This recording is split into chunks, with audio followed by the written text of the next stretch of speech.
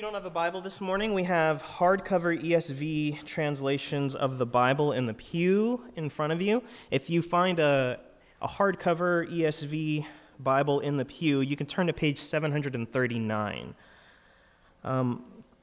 Just in the way of warning, I'm actually not reading out of the ESV this morning. I will be reading out of the New King James Version, and I'm sorry, I hope that isn't confusing for anybody who's following along in the ESV.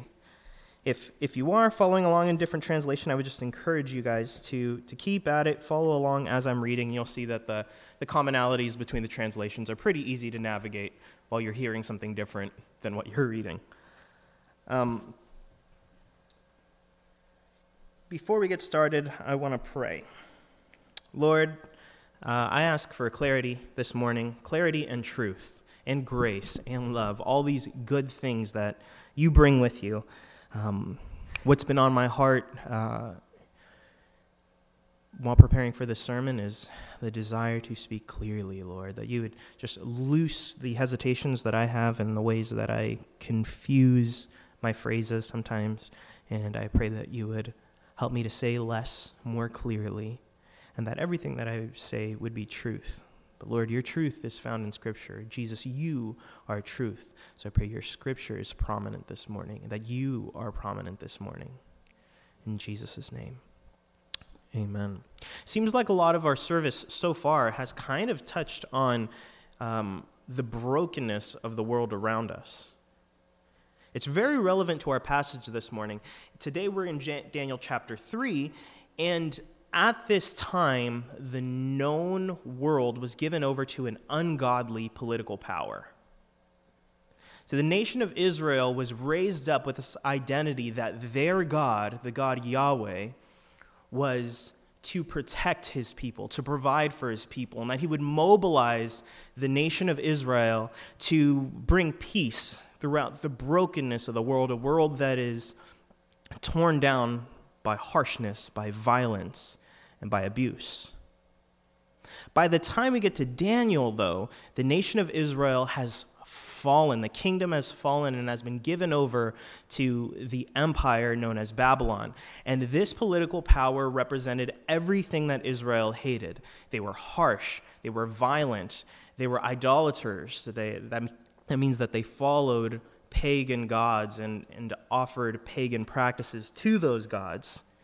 So when the nation of Israel looked at the world around them, all they could see was brokenness. It probably had them asking, where is God? Why is this happening? Have we been abandoned by our God?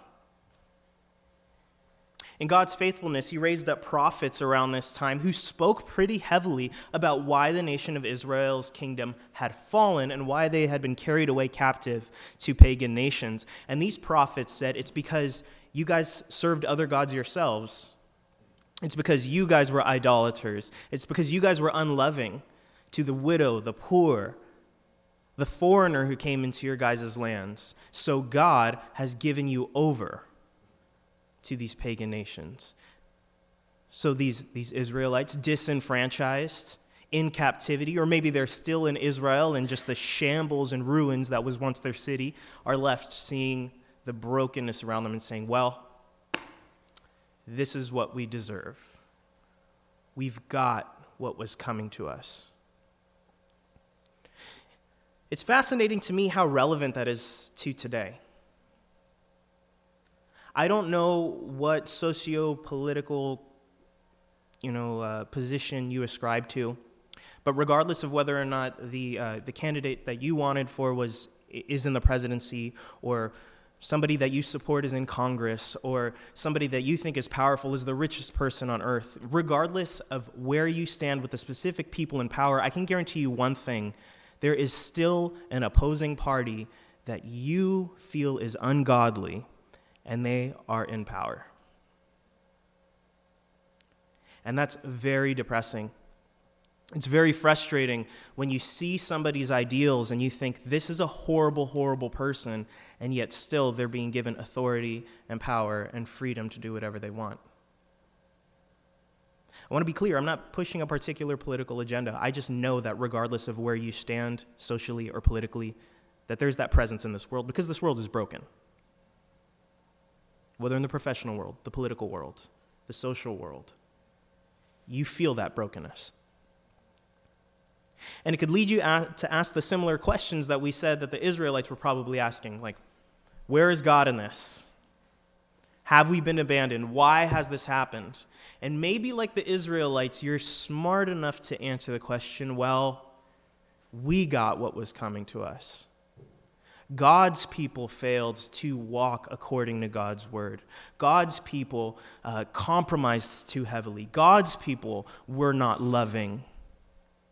And so now we have what we deserved. That can be very, very concerning. Well, the passage that we have this morning is a place where we see that God's people are in the midst of this brokenness, and we see how they navigate facing a broken, godless system. Shadrach, Meshach, and Abednego are our protagonists of this story. Those were their Aramaic names. Their Hebrew names were Hananiah, Mishael, and Azariah. They were stolen away as teenagers into the center of this godless nation. They were taken away to Babylon, and they were educated in their pagan system, and they were raised up and promoted to places of prominent power. We'll see that when they are faced with a controversial issue that betrays their conscience, what they do is just focus on serving God, and they don't keep it a secret.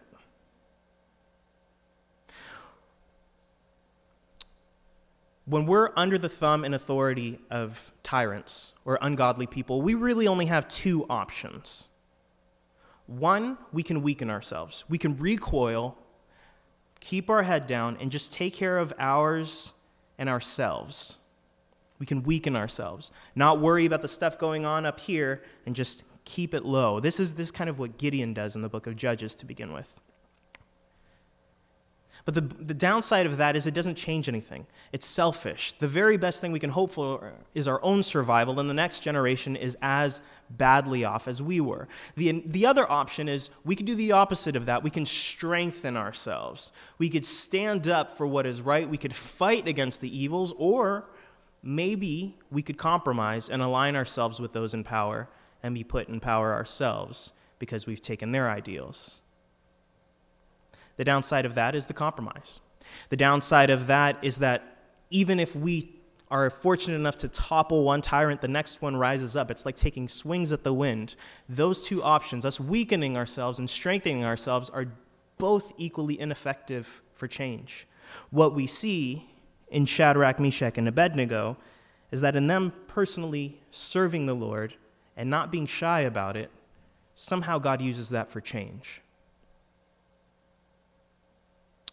One thing I want to set on the table before we read the passage is this. When we ask the question, where is God and what do we do about it, we have to answer, where is God first? In this passage, Shadrach, Meshach, and Abednego find that God is still with them.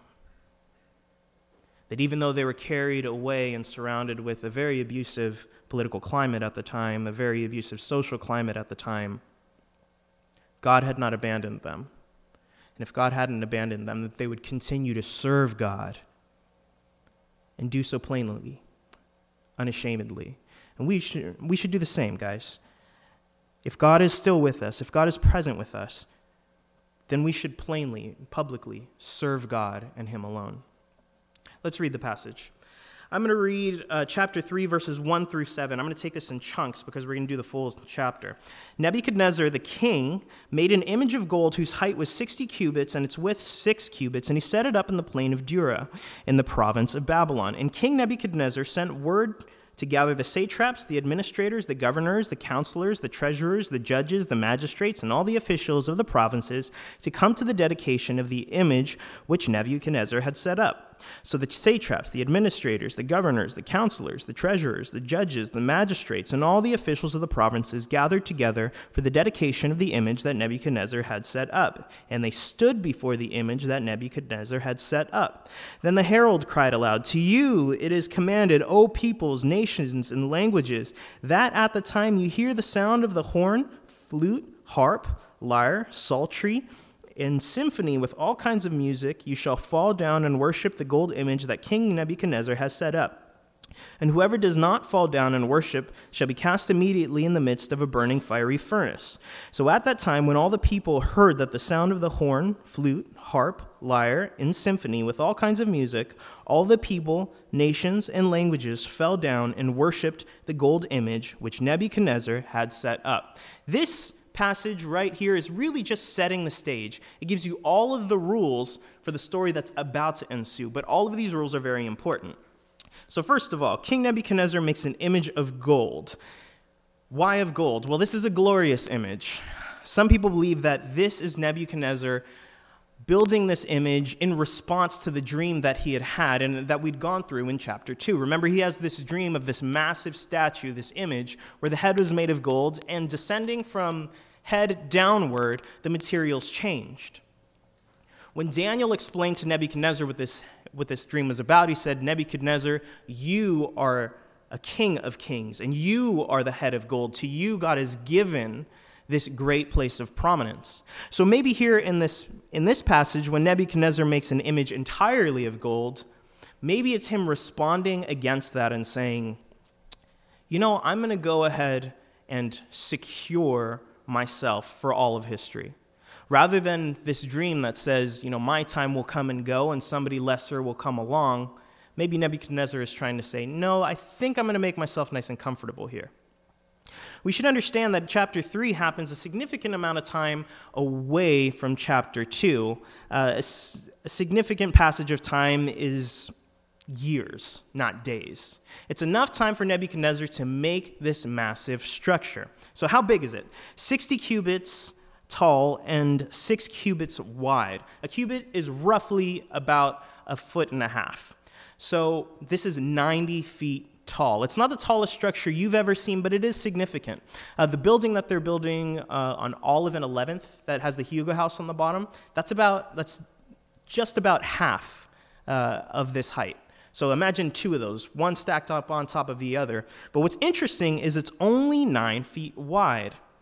That's not very wide. This statue is only about as wide as a smart car is long. So even though we can picture this as being a massive statue, a 90-foot tall statue of a human being image, the proportions don't really line up. It would have to be at least 2 times as wide as that. So some people say, just so you can get a mental image, it's not terribly important. Some people say that this is just a tower. Some people say that it's a tower with the image of a man on top of it. Some people kind of go in the middle and say, well, it's just a human head on top of a tower. That doesn't really matter. But if it helps you to imagine it in your head, there you go. A characteristic of not just 1 through 7, but the entire passage is massive repetition.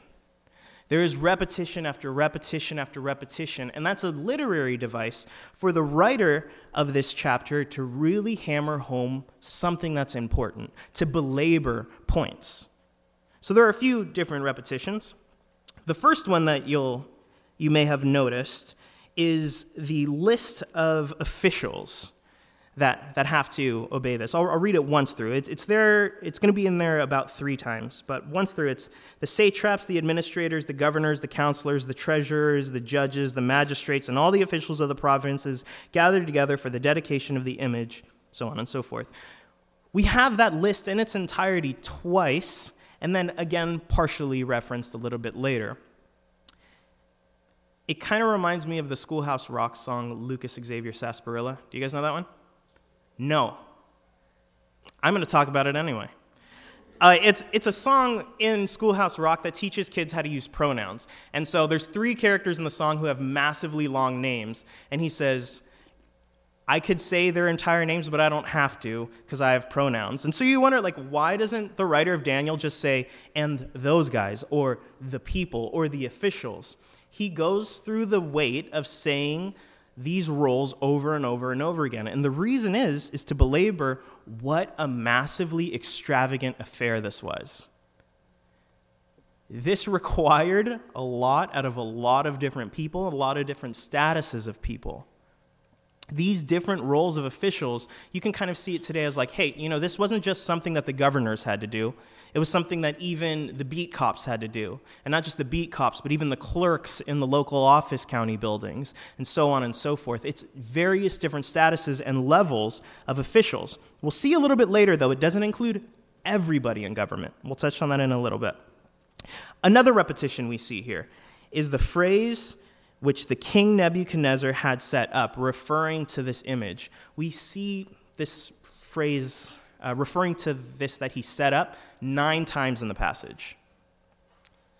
It's constantly belaboring, this is a work, and it's kind of a petty work of just some guy who has a whim, who has an idea. You could compare it with chapter 2 in, I think it's verse, forget it, I won't read it from you, but in chapter 2, when Daniel is talking about that God had given the kingdom into Nebuchadnezzar's hands, he's talking about God giving. But then in chapter 3, 9 times it keeps referring to, this is something that Nebuchadnezzar set up. This is something that Nebuchadnezzar set up. This is something that he did. It's this petty, small whim of a human being. It's not important, and it is petty.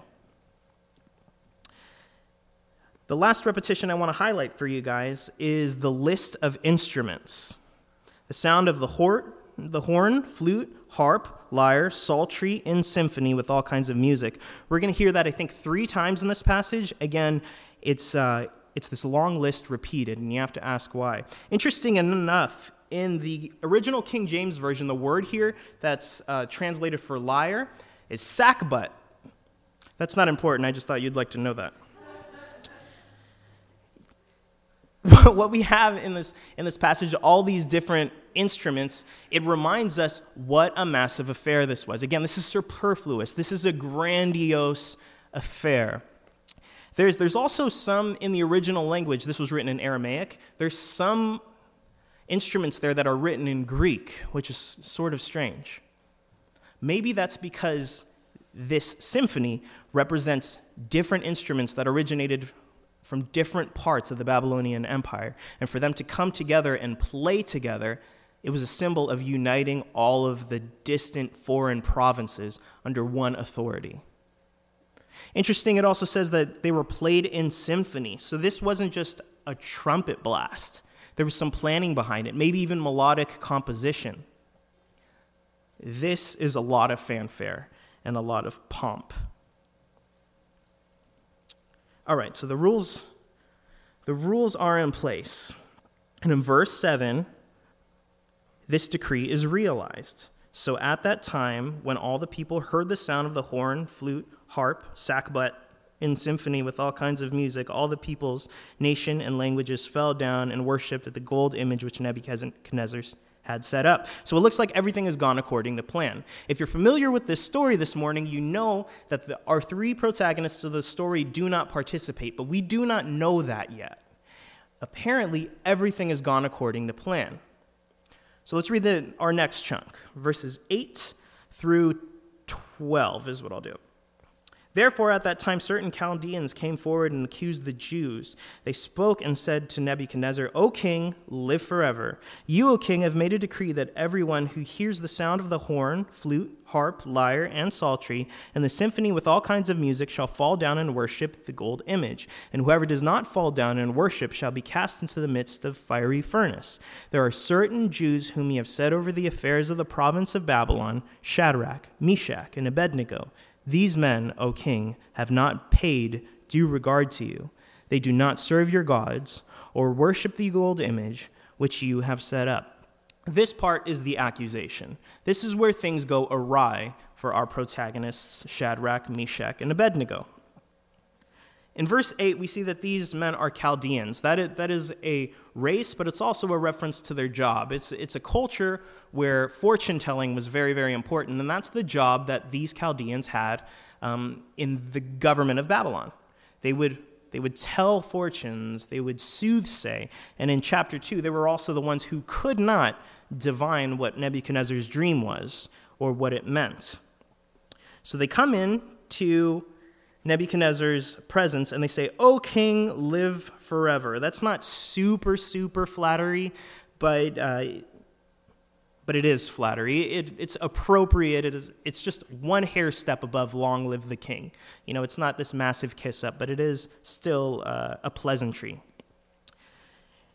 They talk about him having made the decree, and we're familiar with it. But I like these words here, "shall fall down and worship the gold image." I'll give you a spoiler that in this part, in the accusation, we're going to get a little bit of more of insight of what's behind this decree.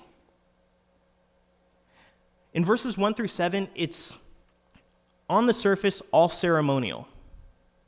But now we're talking technical people. We're talking about people who know what's going on, and we're talking about the king himself. We're going to see that there's more to this decree than just what meets the eye on the ceremonial level. Right here, "shall fall down and worship the gold image" is interesting because it's so close in reference to one of the 10 Commandments. Let me pull it up in my notes here. This is in Exodus chapter 20. I'm going to read it.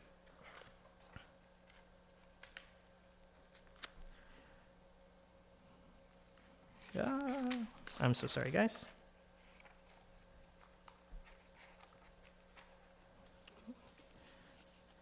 I'm going to just pull it up in my Bible because my notes aren't as good as my Bible is.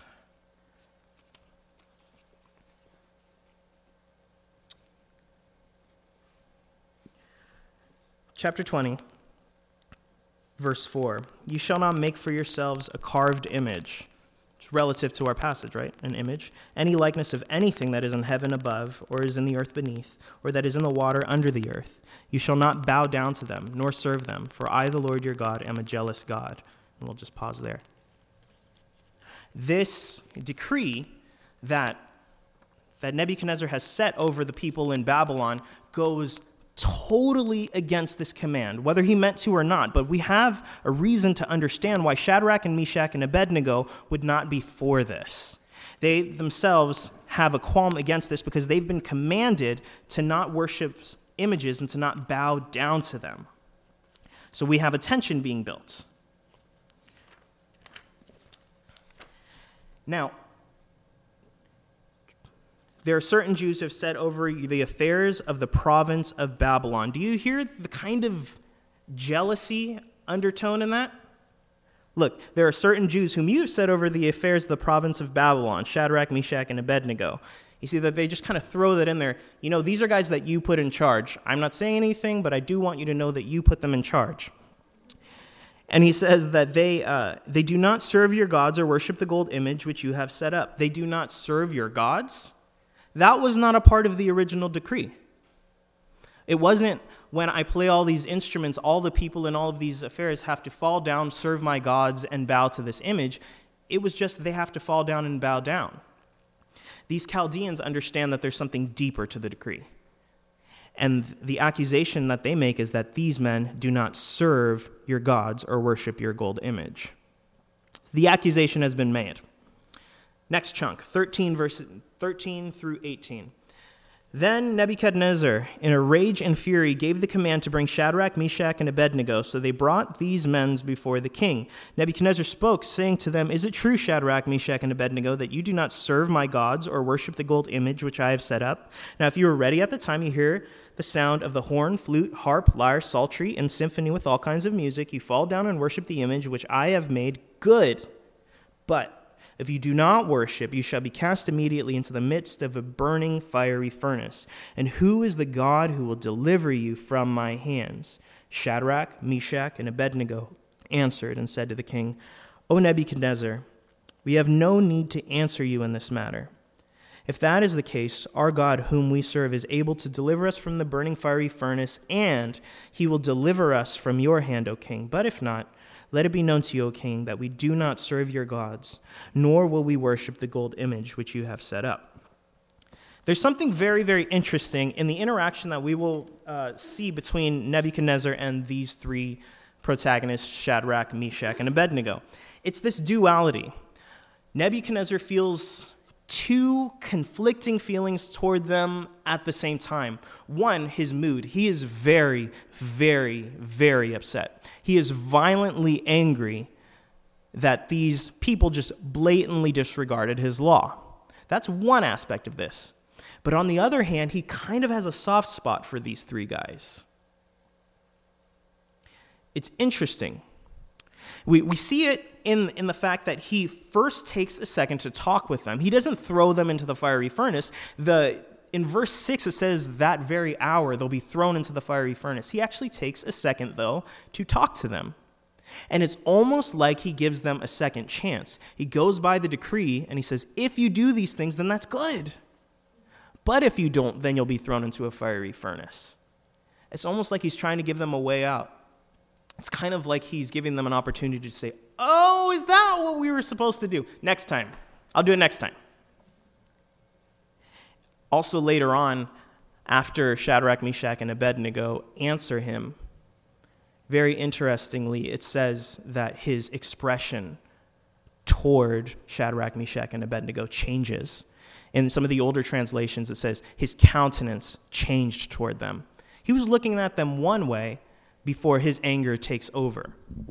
He's got these two different feelings toward them. It's interesting that when these three faithful guys are serving in the environment of this broken political social system, that still they have favor in the sight of these broken, corrupt people because they're objectively good and hard workers. Okay. So, verses 16, 17, and 18, I would argue, are the most important verses of this passage. Theologians who are more advanced than I am say that this chapter is written chiastically. And all that means is that it's built in such a way that the beginning and end of the passage are parallel to one another. They're very similar. At the beginning of the passage, Nebuchadnezzar gives a decree to worship. At the end of the passage, he's going to give a separate decree, which we'll get to in a second. What that device does is it brings a focal point to whatever happens in the middle is the main point that the writer is trying to make. Like an Oreo cookie, what's in the center is what is most important. So if that's the case, then verses 16, 17, and 18 are the focal point of this passage.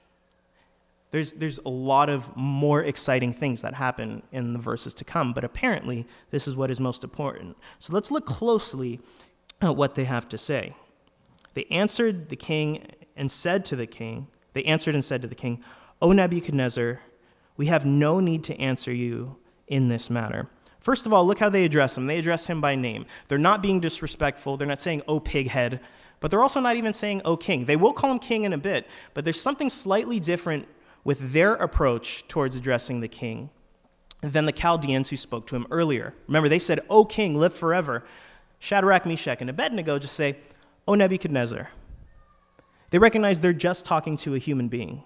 They treat him with the dignity that a human being deserves. They're not insulting him, and yet they're also not over-revering him. What else is missing is that pleasantry, "O king, live forever." They don't say live forever.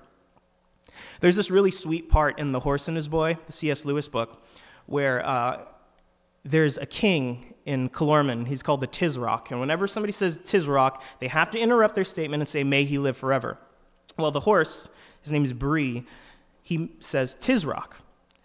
And Shasta, who's the main character, he says, "I say, oughtn't you to say, 'May he live forever'?" And the horse answers this, "Why? I'm a free Narnian.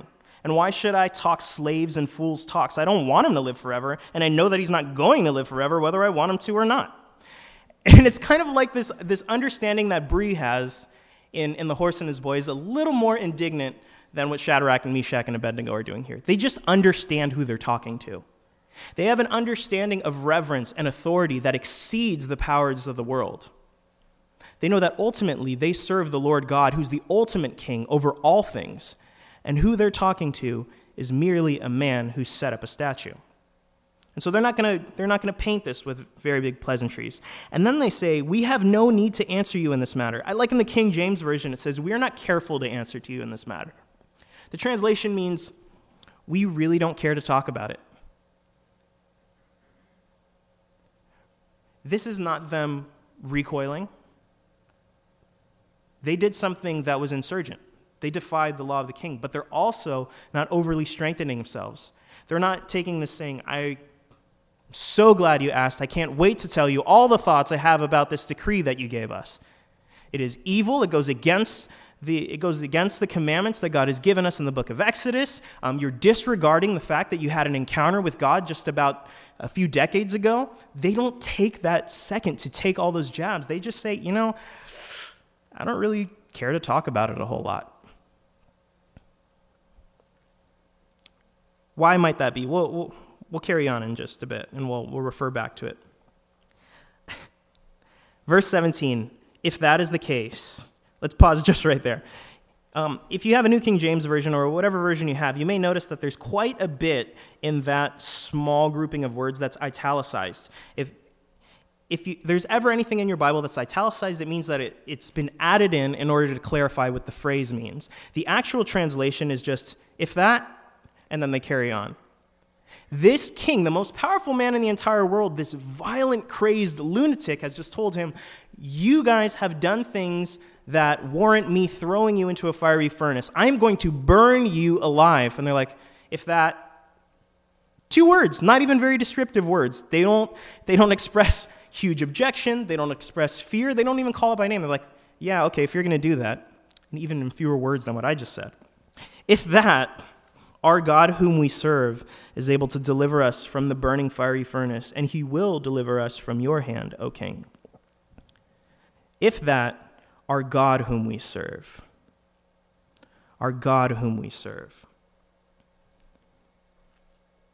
I would argue that a massive theme in this chapter is about service, which is why I opened the sermon by saying, if God is with us, we must serve him openly, publicly, and exclusively. Service is a massive theme in this passage. In fact, I want to double back a little bit and see this provocation that Nebuchadnezzar slaps across these guys' faces. This is in verse 15, towards the end of it. But if you do not worship, you shall be cast immediately into the midst of a burning fiery furnace. And who is the God who will deliver you from my hands? Who is he defying there? Shadrach, Meshach, and Abednego? No, he's defying their God. I'm going to read it one more time. Hear this out. Hear the egoism in this. If you do not worship, you shall be cast immediately into the midst of a burning fiery furnace. And who is the God who will deliver you from my hands? Another question.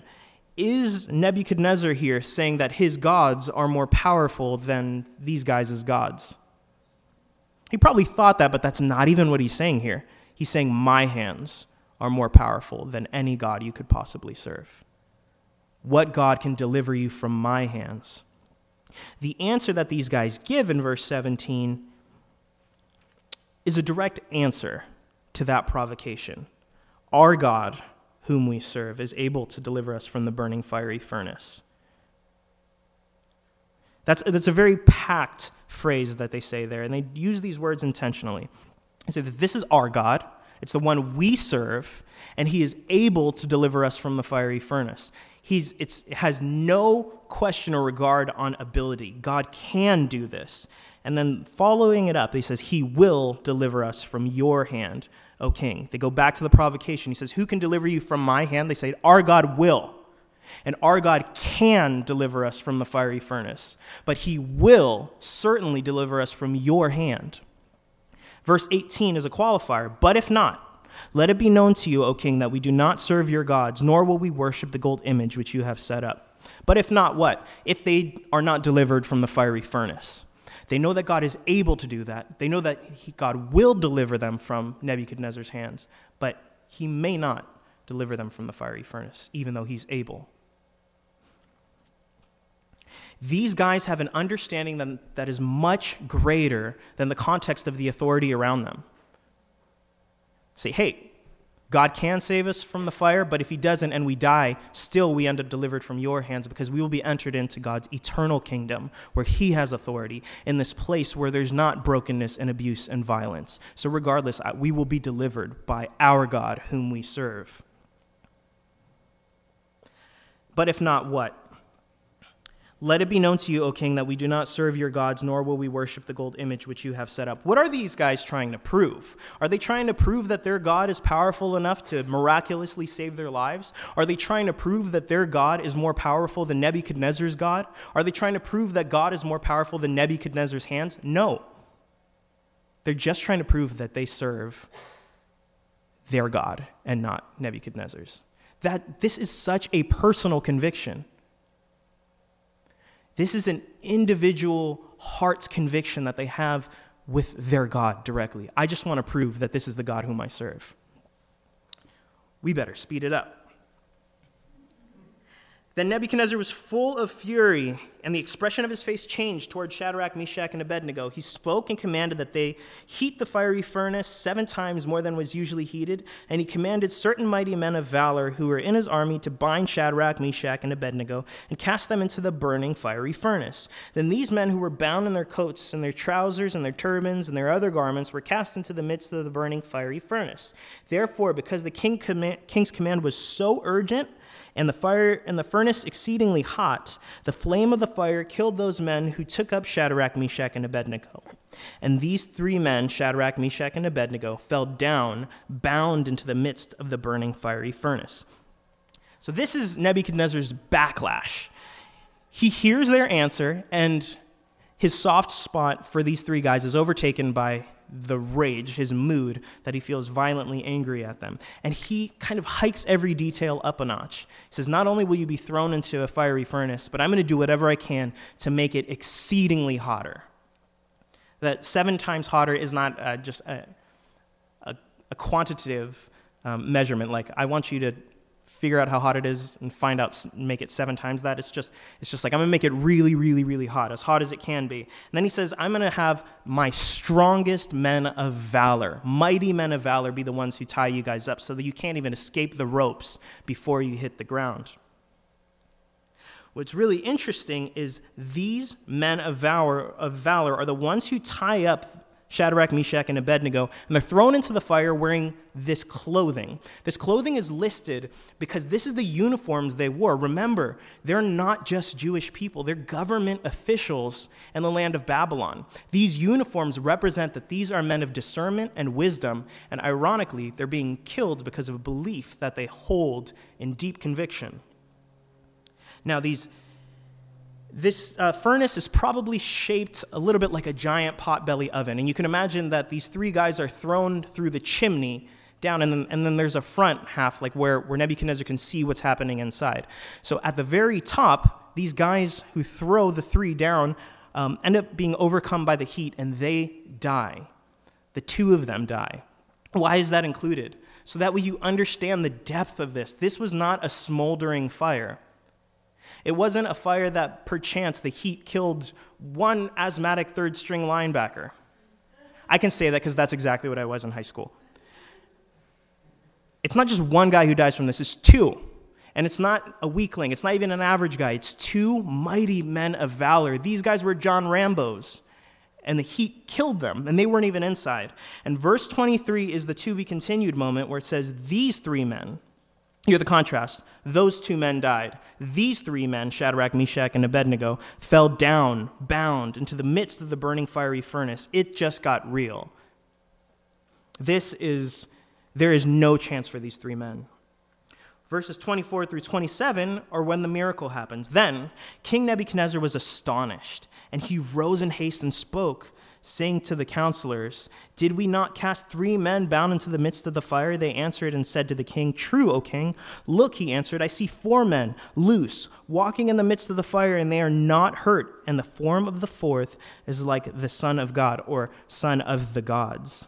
The Nebuchadnezzar went near the mouth of the burning fiery furnace and spoke, saying, Shadrach, Meshach, and Abednego, servant of the Most High God, come here. Then Shadrach, Meshach, and Abednego came from the midst of the fire, and the satraps, administrators, governors, and the king's counselors gathered together, and they saw these men, on whose body the fire had no power. The hair of their head was not singed, nor were their garments affected, and the smell of fire was not on them. Nebuchadnezzar knows his orders quite well.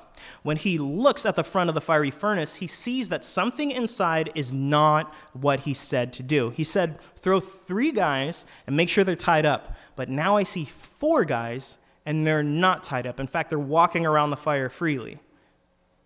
This is a day where his words are vastly being undermined by a greater authority. Later, he'll say that the words of the king have been frustrated.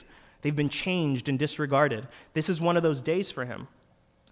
Something unique about the 4th person is that he's like the Son of God.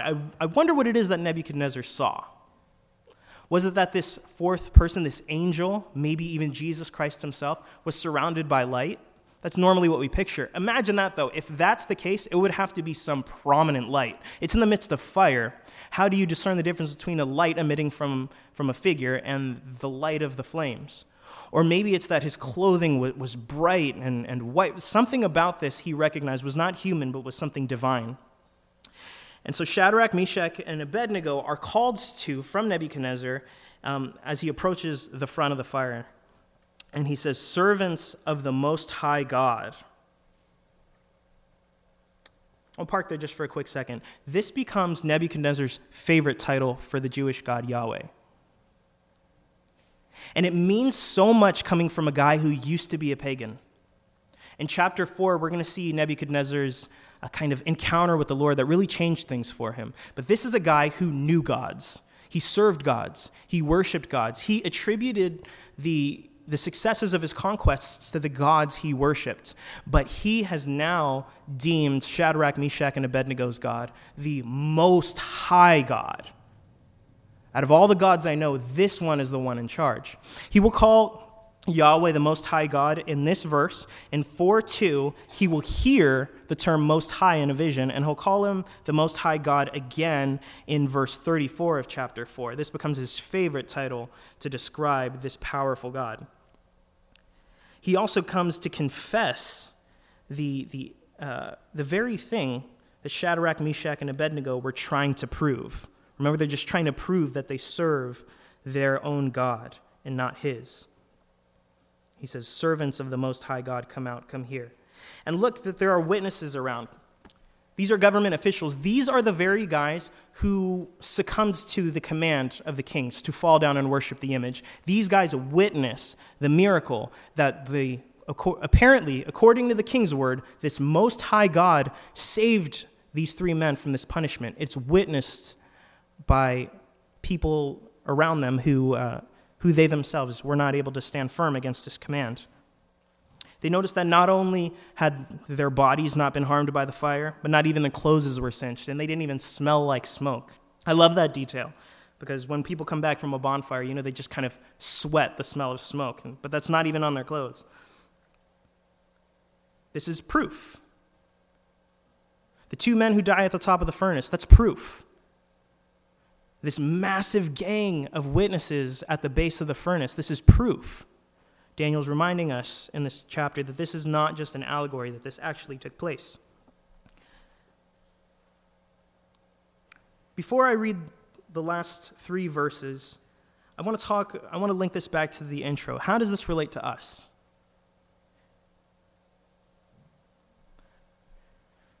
I've spoken to people in our church, and I've heard how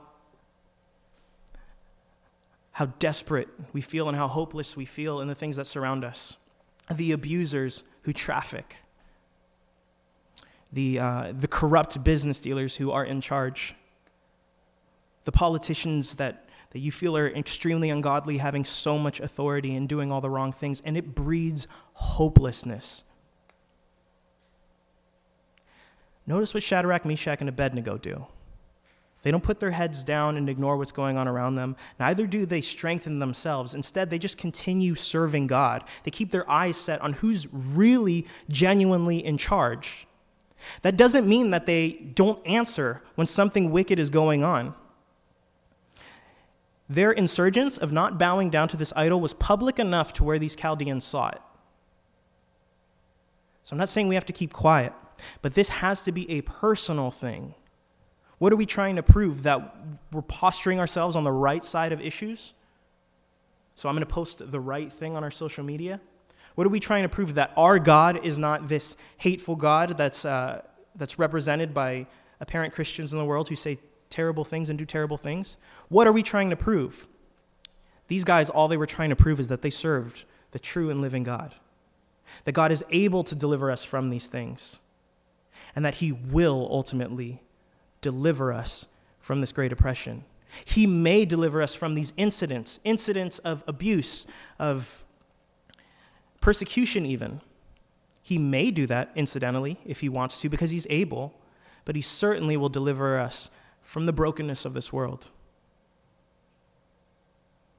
What's fascinating in the end of this passage is we see that their personal service to God, the fact that all they really cared about was just proving that they serve God and not the idols, it actually causes a wake of changes in the world where they live. It wasn't their aim. They weren't against changing things, but really all they were trying to do was serve their God personally. Verses 28 through 30. Nebuchadnezzar spoke, saying, "Blessed be the God of Shadrach, Meshach, and Abednego, who sent his angel and delivered his servants who trusted him, and they have frustrated the king's word and yielded their bodies, and they should not serve nor worship any god except their own God. Therefore, I make a decree that any people, nation, language, which speaks anything amiss against the God of Shadrach, Meshach, and Abednego shall be cut into pieces, and their houses shall be made an ash heap, because there is no other God who can deliver like this." Then the king promoted Shadrach, Meshach, and Abednego in the province of Babylon.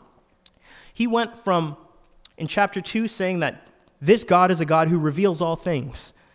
Then the beginning of chapter 3 saying you must worship this image instead of worshiping your God. And now he's saying it is a law. No one can say anything bad about their God. Or they have to answer to me. That is change.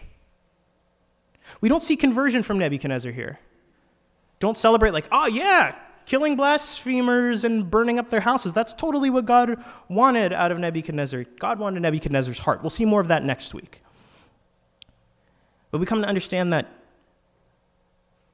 we worship and serve this God because no other God can deliver like this. No other God can deliver like this. How did God deliver Shadrach, Meshach, and Abednego? He sent his messenger, maybe Jesus himself, came down amidst this difficult, ugly environment, this burning, fiery furnace, and freed them from their binds himself. Who else can deliver like this? What other God will condescend to a sinful people and take their punishment upon themselves to set them free? Only our God, which is why he is the most high God. If you're not a Christian today, I want you to think over the stuff in this world that you hate. Some of those things that you hate, the things that are definitely abusive, objectively bad, God hates those things. And the way that he delivers this world from them, it's actually not by just from preventing them from ever existing. It's about him stepping into that and taking those hits himself. It's about him hanging on the cross and dying and taking the consequence of our sins. And he may deliver us from the bad stuff going on now because he's able to. But he may or may not, depending on what is his will. But what he will certainly do is ultimately deliver us from the brokenness of this world. If you confess Jesus as your Lord and Savior, if you accept the provision of his salvation, he will deliver you. And he may even deliver you from the incidents going on in your life right now. If you are a Christian today, don't posture. Don't beat the pulpit. Don't promote yourself as being on the right side of the issue. Don't promote yourself as being the right kind of Christian. you just publicly serve God. Don't let people overlook the fact that you're serving the one true God. And make sure it's personal. This is a personal thing between God and me. It's not just about me wanting to be on the right side of issues. It's not just about me trying to change the world. If God's put on your heart to change the world, do it. We're so blessed to have a world where we can do that today. But it has to first start with something personal. This is about me serving my God. And God, the God who delivers, the Most High God, can and will affect the people in power around you and will change things. And that's why we serve him instead of the rulers on this earth. I want to close today just with a perfect cross-reference passage for this. It's not the only one, actually. There's quite great ones, but turn with me, if you will, to Matthew chapter 10.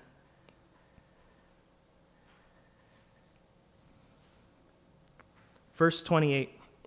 Do not fear those who kill the body but cannot kill the soul, but rather fear him who is able to destroy both soul and body in hell. I'm going to keep reading. Are not 2 sparrows sold for a copper coin, and not one of them falls to the ground apart from your Father's will? But the very hairs of your head are all numbered. Do not fear, therefore. You are of more value than many sparrows. Don't be afraid of who's in power here. You fear God. You serve him only. Serve him alone, because he has the ultimate power over all things and over your life. And the beautiful thing, guys, yes, he has the power over you, but the best news of that is that he values you. He cares about you.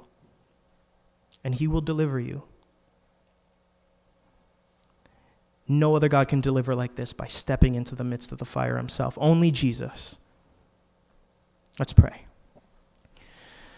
God, I want to thank you so much that you are a God who delivers, that you are a God who changes, that you are a God who enters into the midst of difficulties, of brokenness, to set free the captive, to break the binds yourself.